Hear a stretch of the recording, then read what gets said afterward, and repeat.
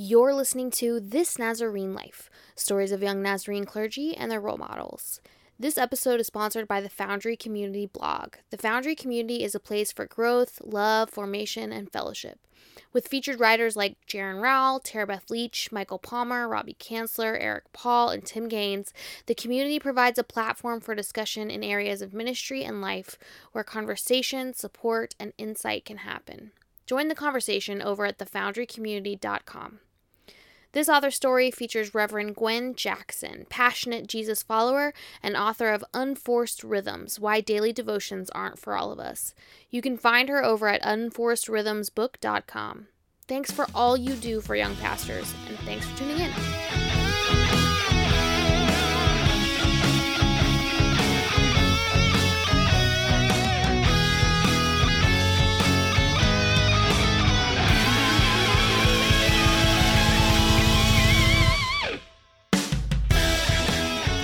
Hey, welcome back to the podcast. I'm Britt Bowler-Jack, and I'm here with my guest, Reverend Gwen Jackson. Gwen is the author of Unforced Rhythms, Why Daily Devotions Aren't for All of Us. Welcome to the show.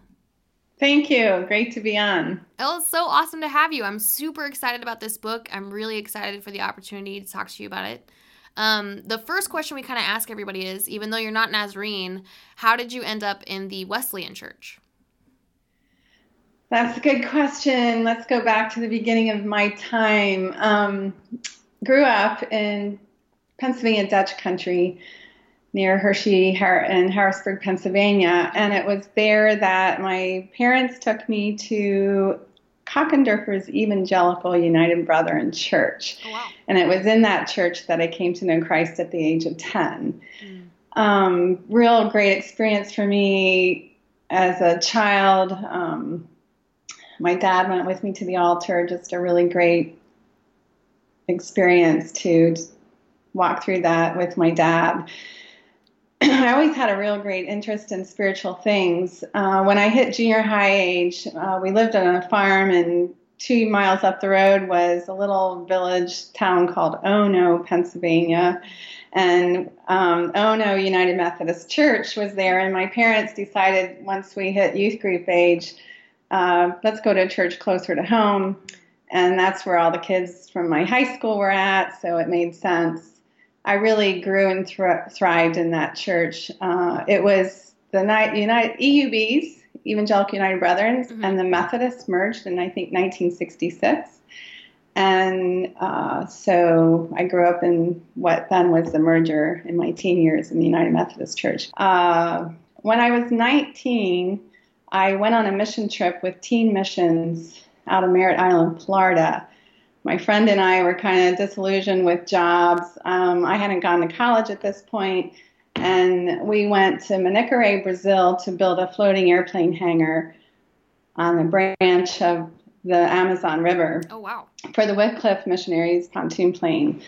And it was there one day when I was sitting out under a big tree in the clear jungle area that I was having time with God. And I just sensed he said, Gwen, I have more for your life. I had just come across that verse where it said, to leave mother and father and sons and daughters for my name's sake, and I was like really convicted by that. Growing up on the farm, I just never imagined me going much further. And I never saw myself as college material. I had some really hard 3 grade school years where teachers really destroyed my self-esteem, made me feel very inadequate. And so I never saw myself ever going to college. But when the Lord said that to me out there in the jungle, that I had more for your life, I really sensed that it meant he wanted me to go on for further my education, which was a huge, huge faith step for me. Because of my grade school experiences. Came from a family that nobody ever went to college. I'm the only one in my family that did go to college. Oh, wow. And so I didn't even know where to begin when I got back home from the mission trip. Campus Life had a college guide at that time. I don't know if they still do that. I sent to 25 colleges just to get their catalogs and start searching. And that narrowed it down to 4 schools. So I applied to 2 Mennonite schools, Seattle Pacific and Marian College, which is now Indiana Wesleyan. Mm.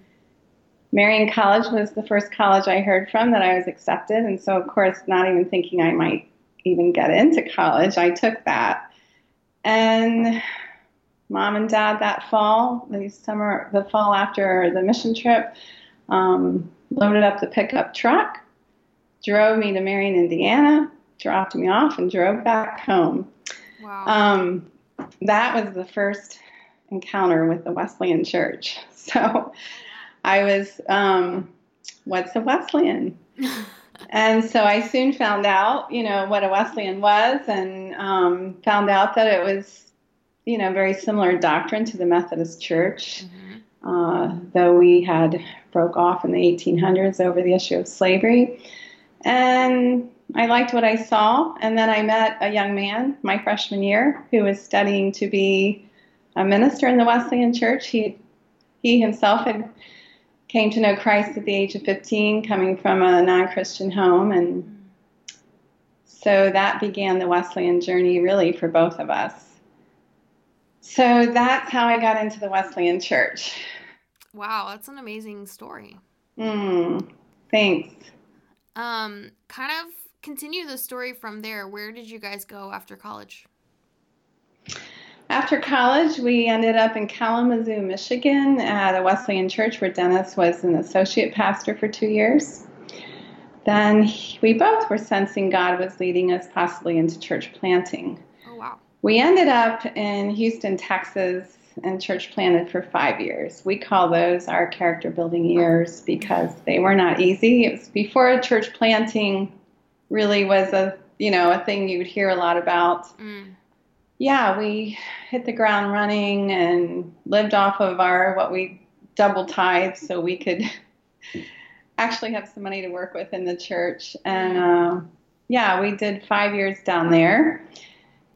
Yeah, they weren't easy years. We went with 2 young children, came back with 4, and back to Michigan with 4. And so there was a lot going on in our lives. Yeah. I think I did about every ministry in the church that you could think of to just keep things going. And so, yeah, we ended up in Holland, Michigan at a larger Wesleyan church there. We always kind of shook our heads, how did we even get to this place? But it was a great time there. Great place to raise our kids. Dennis had a really large 300 probably Sunday school class in attendance. And there were times when I taught, most of my time is just finding my place in the church. I'd do women's Bible studies and participate in different things as a pastor's wife. I'm raising 4 kids. Took a lot of my time too. Yeah. But always had a heart for Christian ministries. I can remember growing up in that Ono United Methodist Church there in Pennsylvania and just sensing just a desire to follow Christ. When I was going into my senior year in high school, I went to Campus Crusade, had this big thing called Expo 72 back in 1972 in Dallas, Texas, and took a bus out there and, with thousands of high school students and college kids, we had our lives changed out there and just good teaching. That was when this 4 spiritual walls. They're probably walls now.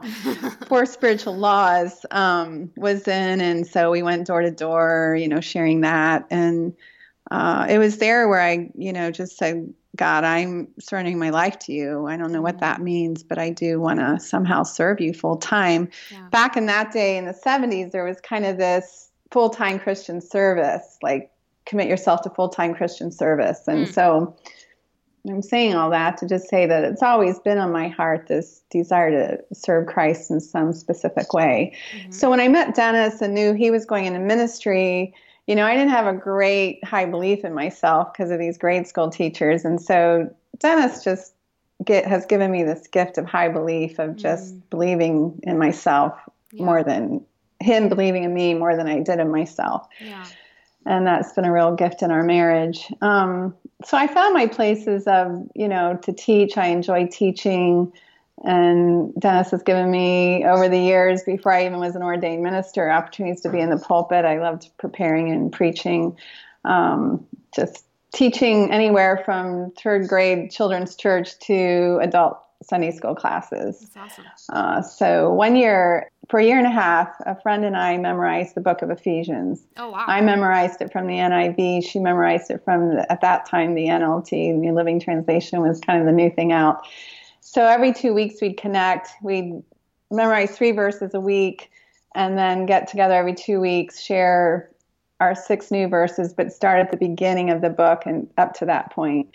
So I taught a whole Sunday school class after that on Ephesians because I just had really dug deep into it and loved it. So in all the places we ministered, I found that place where I really sensed was my place as a gifts and strength and investing in others and discipling. From Holland Central, we were there 9 years. We did almost a year-long mission trip with our kids. We always wanted to do something with missions with our family and thought we'd do a 2-week mission trip, but we ended up going for 10 months. And the bulk of that time was in Australia, serving in the different states in Australia, doing leadership development, speaking and encouraging around to our Wesleyan churches there. Then on the way back home, we kind of went around the world and stopped in India with the India Gospel League and served there, and went to Russia, Germany, the Ukraine, and then back home with our kids. So it was a great year. And something we just never imagined we'd do, but we did. So came home and back to Holland, Michigan, and then Dennis had already resigned from Holland Central before we did that trip. And so we were kind of considering some kind of a mission organization at that time, or church planning again, or being in an established church. And it just seemed to be the door open for the established church. And we went to Spring Lake, Michigan, where Dennis was lead pastor for 11 years. And there again, I found my places of ministry and had opportunity to preach and teach. And that's where I would have done the Ephesians memorization as well. So one time, we're empty nesters now in Spring Lake. The kids, are all off, either married or in college. And we were sitting at the table one night drinking tea. I think that's the night we said, Dennis said, I don't like tea. I go, I don't like it either. Why do we drink tea on a cold winter night? So anyway, we were sitting there, and almost simultaneously we said to each other, it's time for us to leave. And we sensed that God had something for us beyond the local church. We kind of always saw ourselves retiring in the local church. But there was a sense that he had something for us beyond that. And so we just were being open to what God had for us. We stayed in our West Michigan district there for another year, and Dennis worked in our district giving leadership development, encouragement, equipping to our young church planters there. And then after that year was up, Global Partners, the mission arm of the Wesleyan Church, gave us a call, and they were looking for someone to go to Europe to be the area director in Europe. Oh, wow. And so we decided to accept that call, went to Budapest, Hungary, where I know you have some Nazarene missionaries there. Yes. And we were there for 3 years, just coming alongside our, at that time, 11 fields in Europe, mostly in Southeast Europe. So Budapest was our base. We would have loved to have stayed there. We loved living there. We loved being in Europe. But when the General Conference of the Wesleyan Church happens every 4 years, it was coming up, and they asked Dennis if he would allow his name to run for the position of Executive Director of Global Partners, since the former executive director was retiring. And so we prayed about it and sensed that God wanted us to pursue that, at least let his name run. And he was elected to that position, which meant a move back from Budapest to Indianapolis, where we now live, because our headquarters and offices are here. Wow. So we've been in that position for 5 years. Mm-hmm. Tell me what that's like. What are you doing these days? Well, we travel a lot, Mm-hmm. and I get to travel with Dennis when it makes sense for me to go. Some trips, don't make sense for me to be there depending on what's happening. So I just returned with him from Malawi and Mozambique a couple weeks ago.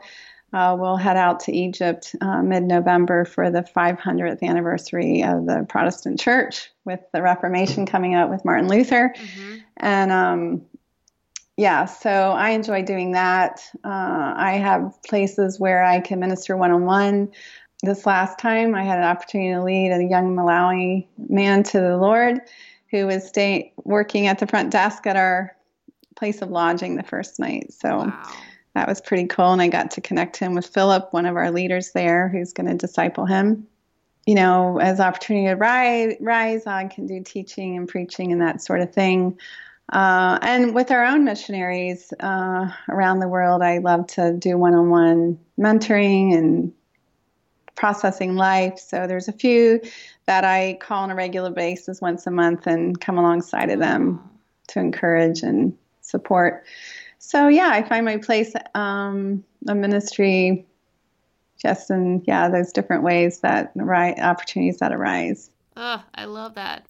So kind of tell me about the book. The book is a journey for you, I know. Kind of tell me how you got started with this topic and how you ended up wanting to write the book about it.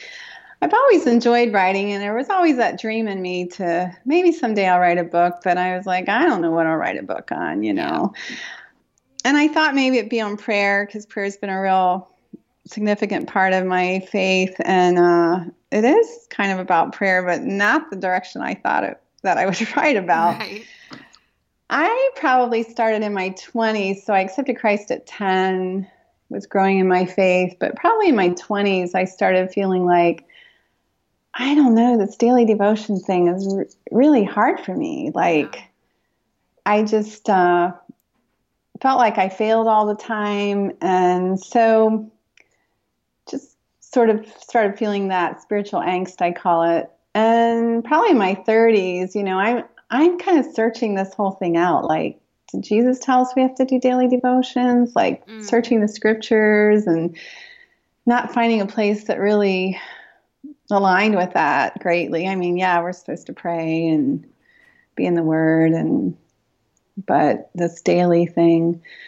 So for a long time, I just really was discouraged about that. Yeah.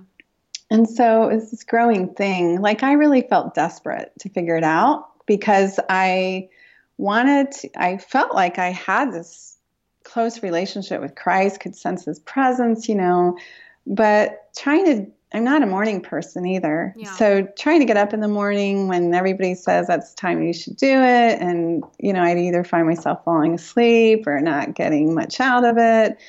And, so it was very frustrating.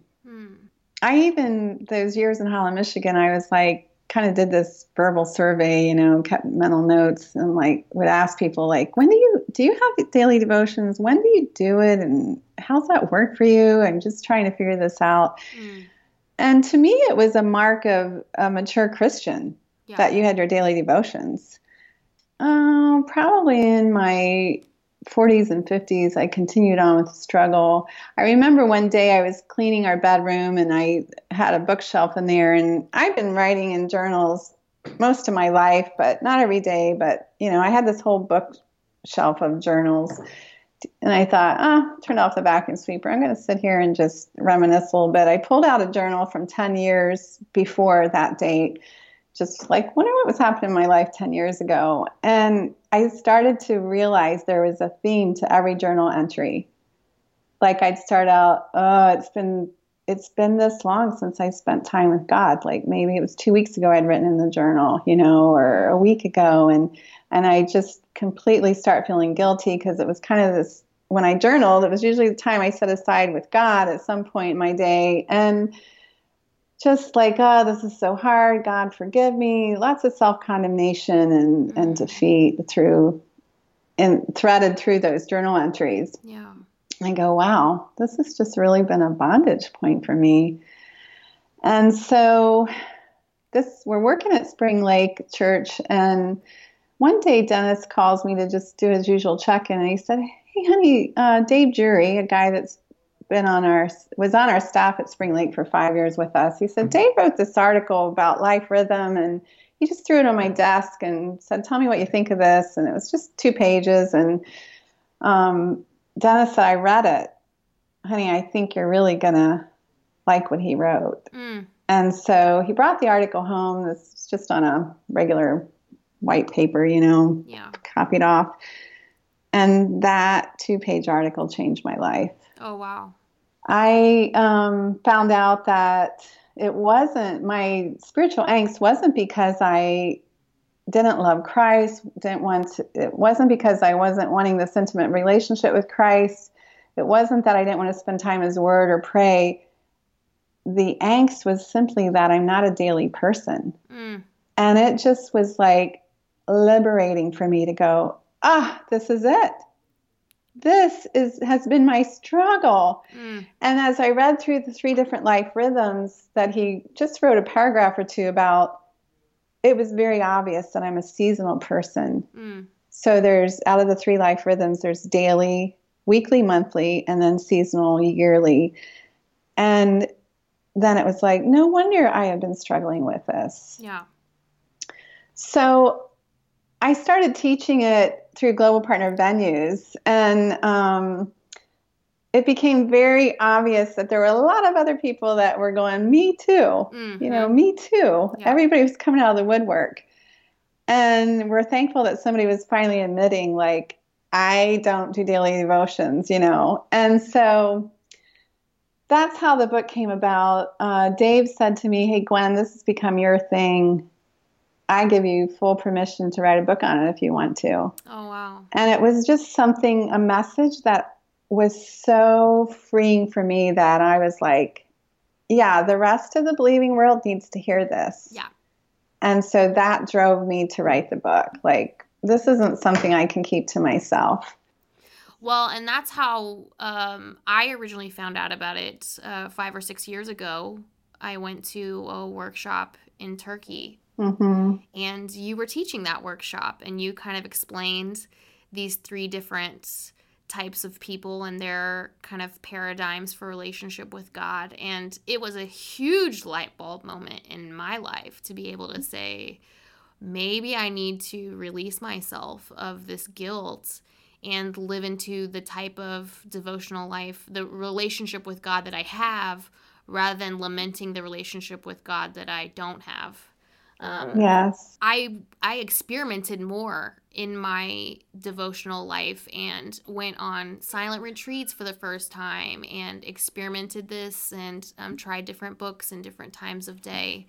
It was hugely helpful for me in my relationship with God to be able to say, oh, maybe I don't have to wake up early and be a morning person and spend this 20 minutes that feels so empty to me. Maybe I can find larger chunks of time every week and every month. And, John Wesley had a tradition of retreating and kind of finding larger spaces too, even though he seemed like a very much daily person. This topic has helped so many people release some guilt and kind of reframe their spiritual life. So kind of in a nutshell, could you explain the theory and kind of the 3 different personality types? Yes. Life rhythm is, when you think of musical terms, rhythm, it's a strong, regular, repeated pattern in sound or music.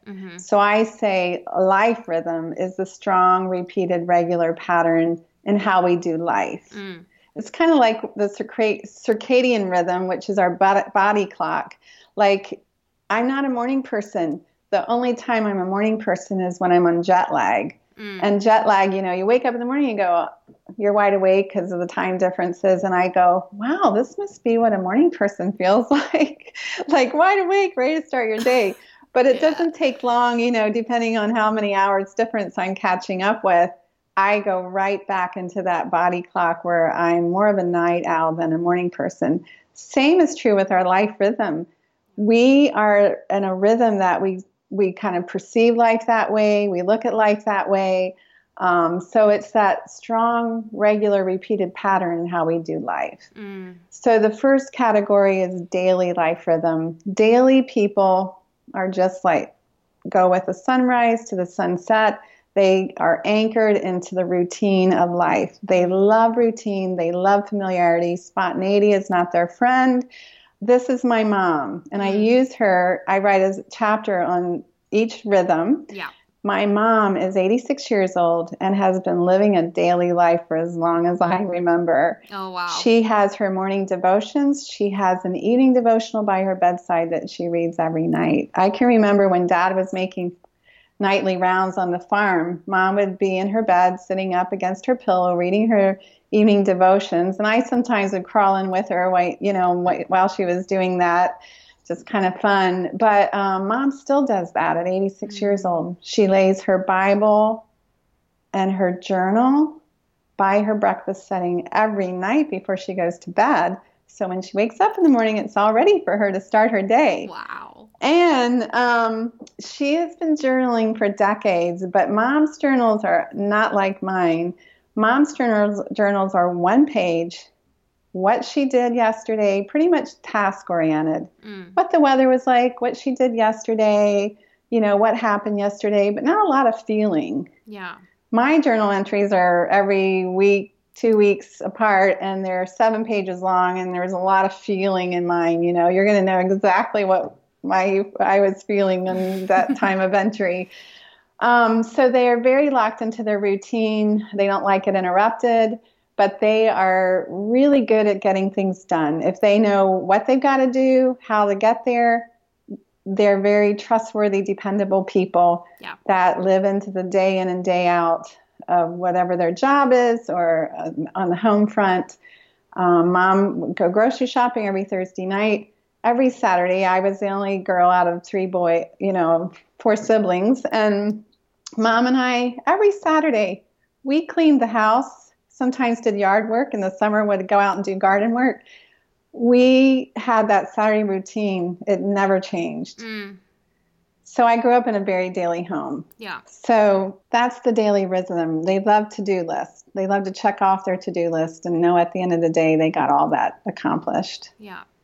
The second category is what we call the weekly monthly person. And the weekly monthly person is my husband. So that whole chapter is on Dennis. Weekly monthly people are anchored to the goals that they have for themselves, projects. They get really geeked out about calendars. They love to mark their calendars. Dennis has different colored tape for his calendars, different color markers for his calendars, gets it all marked in. It used to be with all his traveling, he'd say, honey, we need to look at the calendar. And I just sigh like, oh, brother, not again. And so we'd sit across the table from each other with our computers open back to back. And oh my word, 3 or 4 months in, because we kind of look 6 months out, I am like sighing all over the place. And he knows I'm getting irritated. And I just can't do the calendar thing. We're kind of learning how to deal with that. But they get really geeked out about scheduling, and they love when a plan comes together. So unlike the daily person who loves that to-do list and check off every day the tasks they do, the daily quota isn't as near important to the weekly monthly person as it is to a daily person. They are just working towards a goal getting done or a project getting done.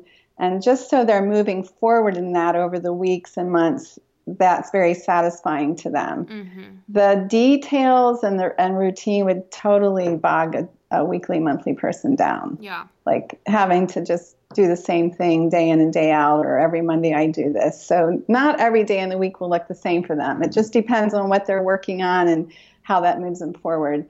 Dennis has been having a day alone with God once a month for since our 20s. That one day, once a month, is what really feeds his soul. Now, he might listen to scripture as he's heading up to the office on, on his phone, but it's the day alone with God once a month that really impacts his spiritual life. So the third life rhythm is seasonal yearly. That's me, so I describe myself in that chapter. Seasonal yearly people anchor themselves in just processing life. It sounds kind of simple, but they just love to live life. And what's God doing in my life in this season right now? And what do I need to do to feed into that, whatever, if it's a difficult time or a great time, but what do I need to do to feed into that, what God's doing in my life right now? So, for me, it might be finding a book that really relates to what God's doing in my life right now. I remember going through a really dark night of the soul, I call it. I write about it in that chapter. And I had picked up this book called Devotional Classics, and they had a chapter in there on John of the Cross. Yep. And his book, The Dark Night of the Soul, which is very difficult to read in the original antiquated language he used, but they've kind of made it more readable for modern age. But wow, could I relate with what he was talking about? And I share about that in the chapter. I think it's very insightful, especially for those of us who have tried to make spiritual practices and things such a high mark in our lives. He talks about maybe we should give up our devotional life altogether if we've made it to be an idol. And that's what I think I had been trying to do, almost, with trying to measure up to this thing called daily devotions. But the seasonal person loves to process life. It's kind of plan, which is weekly, monthly, definitely have a plan. Yep. Obviously, we have to plan, but sometimes people look at us, maybe we seem lazy or undisciplined, but we're really not. When we have something to do, we can kind of create a rallying cry for 3 months, and we're really going to be productive. So we tend to go on this sort of a bit of a roller coaster of high productivity and maybe 2 or 3 months of low productivity. And that can be true in our spiritual life as well. Yeah. So we kind of feel like, hey, we're doing great. And then we kind of go in a low time and, but know that there's going to be another great time coming along spiritually. And even in the low times, God is near and, he's with us. So can you kind of talk about your personal devotional life and like what you do to nourish your own soul as a seasonal person? Yeah, I can. I tend to think in themes. For instance, I spent 6 months in the book of James, not a big book, but just this was when I started writing the book and I was reading those faith and action verses, and I'm like, okay, I've got faith, but am I acting on what I know God wants me to do? Yeah. You have to have both. It's not either or it's kind of nothing. So I was like, okay, God, I need to act. I need to start writing a book that I think you're really prompting me to do. But I spent 6 months in the book of James. I love William Barclay's commentaries. They were written for the practical people and not so high, in language. And I love to read his commentaries alongside of my scripture reading just because it just takes me deeper and makes it really practical. That's really helpful to me. This year I've been memorizing Psalm 91, and I was going to make it a 3-month thing, and it's becoming the whole year. That sounds like a seasonal person. Like, okay, January, February, March, I'm going to memorize Psalm 91, and then we'll move on to what's next. I'm like, here we are, October, still working on Psalm 91, and slow but steady. I'm going to get to it, finish it out by the end of the year. Yeah. But what I've been doing with that as well is I have a little sketchbook, and I'm taking 2 to 3 verses and drawing a picture that goes with that verse, writing that verse somewhere in the art. That's the other thing. Seasonal people can tend to have a creative side and kind of an artsy side. They like to incorporate that into their time with God. it's fulfilling. So I've been creating pictures that go with, a set of verses. Yeah. So that also obviously takes me more time to get through the book as well. But it's been really great to visualize something with the passage. Yeah. And I'm not an artist, but it's just, you can be simple, or even just do design type things. Mm-hmm. So that's what I'm doing right now, Psalm 91. I tend to spend more time in a passage. I remember I went through a difficult time in Budapest. Actually discovered that I was in depression while we were there. And Isaiah 40 was so meaningful to me. And I probably spent a year and a half just, God, what do you have to say to me through these passages? I know it sounds like a long time, but that's kind of where, for a seasonal person, longer times of delving into something and really pulling out of it all that God has for you. That might not be for every seasonal person, but it seems to work for me. I tend to try to get up in the morning and some point in my day, as I'm driving out of the driveway or something, say, God, fill me with your Holy Spirit for this day. What would love have me do today? Help me to be aware of your Spirit's leading. Yeah. And I kind of pray on the go, Yeah. more than have this set time. Daily people sort of have a set time of day. They might sit in a certain living room chair every time or at the table. They sort of have more of a set, they're routine people. Routine is what gives them their effectiveness and motivation. Seasonal people are kind of the opposite of that. I'm out mowing the grass and, God just brought someone to mind that I really need to pray for. So I'm mowing the grass. I'm lifting up someone to the Lord, So it's sort of that kind of a faith walk for the seasonal person, where the weekly, monthly person will definitely have some kind of goals in mind for their spiritual life and be working towards that and putting whatever that is, resources, the word, whatever that is, that feeds into whatever those goals are that they have for themselves. So that's the 3 rhythms.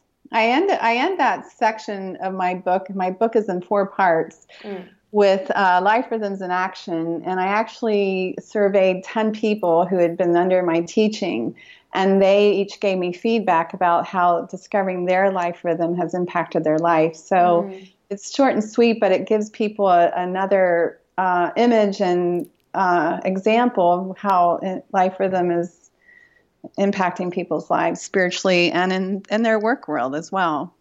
Oh, I love that. What are you kind of hoping people will glean from the book, kind of take away from the book? I think the main takeaway is going to be life rhythms, discovering that and finding freedom. Yeah. Really, the 2 words I hear from people is, this is so liberating, and same word, freedom, It's interesting. I found that couples really have found it beneficial in their marriage, because when I taught it and I split people up into the 3 life rhythms, are you daily? Are you in this group? Are you in this group? And I'll have a husband sitting over here in seasonal, and he's looking at his wife over here in daily and go, that's why I feel guilty, because every morning she goes into her little prayer closet, and I feel really guilty. And she's thinking he's not that spiritual because he's not having his daily devotions. Yeah. And it just is a great awareness of, if you're different in that rhythm and you're as a couple, it gives you a new understanding of your spouse and a new understanding for others too. We don't all fit into the daily devotion box, and that's okay. There's too many people who have lived in bondage, guilt, defeat over their spiritual life, because we've made daily devotions such a mark that this is a mark of mature Christianity. I'm sorry, but it's not. Yeah. I think more of the mark of Christianity is our love, the fruit of the Spirit, Galatians 5:22 through 23. If we're going to mark our Christian maturity, let's look at those characteristics, not how are we doing with our daily devotions. Oh, I love that so much. And I think you're right. At least in my life, it's been so helpful to know that my husband is a daily person and I'm more of a seasonal person, to be able to allow him to meet God in the ways that he does when he does, and for him to let that happen in my life has been so helpful, to give each other more grace and compassion. Yes. And recognize a spiritual life for what it is and not necessarily what we think that it should be. That's right. My first chapter is called, I think it's called Ought and Should. Not should and ought. Ought and should. The things that we think we ought to do or should do in our Christianity. And so the first part is barriers to intimacy with God, where I do talk about the spiritual angst I struggled with for so long. Then we go into the discovery. Part 2 is the discoveries I made, and the last one is life rhythms. But I also talk. I have a chapter called Just Live, which was something that God said to me one day when I said, God, I don't know what to do about this daily devotional thing. And the words that came to my mind were, just live, Gwen, just live. So I write a whole chapter on that and what that has meant for me. And then Matthew 11:28-30, obviously, most of us know, come unto me, all those who are weary and heavy laden, and I will give you rest. The book is kind of sandwiched in that passage. And so I zero in on what actually does the yoke mean in that chapter, which was very life-giving to me.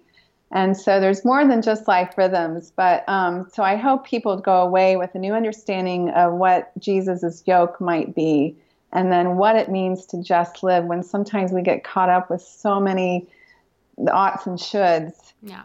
When God says, just live. And there's a verse in Galatians that says, just live for God. And it was like, wow, it's right here in your word, Father. And then I delve into the life rhythms in part 3. And then part 4 is, why do we do what we do when it comes to spiritual practices, and have a better understanding of what spiritual formation is all about. So that's kind of the arc of the book.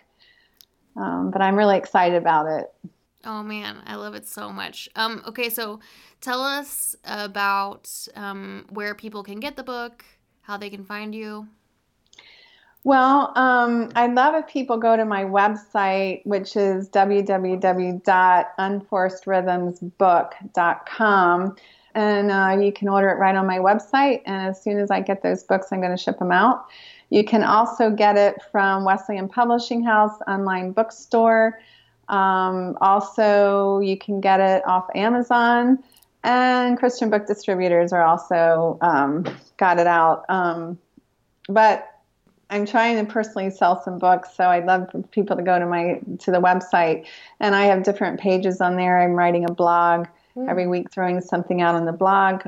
There's also on there, under the menu book, if you click on just Life Rhythm Book, you'll get to the order process. And then underneath that is Life Rhythm Assessment. I've created an assessment that people can take, and that's free download that you can pass out or use to take the assessment. And it kind of helps you to probably understand more which rhythm you actually lean into most. I failed to say, too, that, and I just put this on the website, there are personal reflection questions at the end of each chapter. I've made them as simple and uncomplicated as possible, because sometimes I get these book studies that have, it's just crazy amounts of work, and as a seasonal person, I don't want that.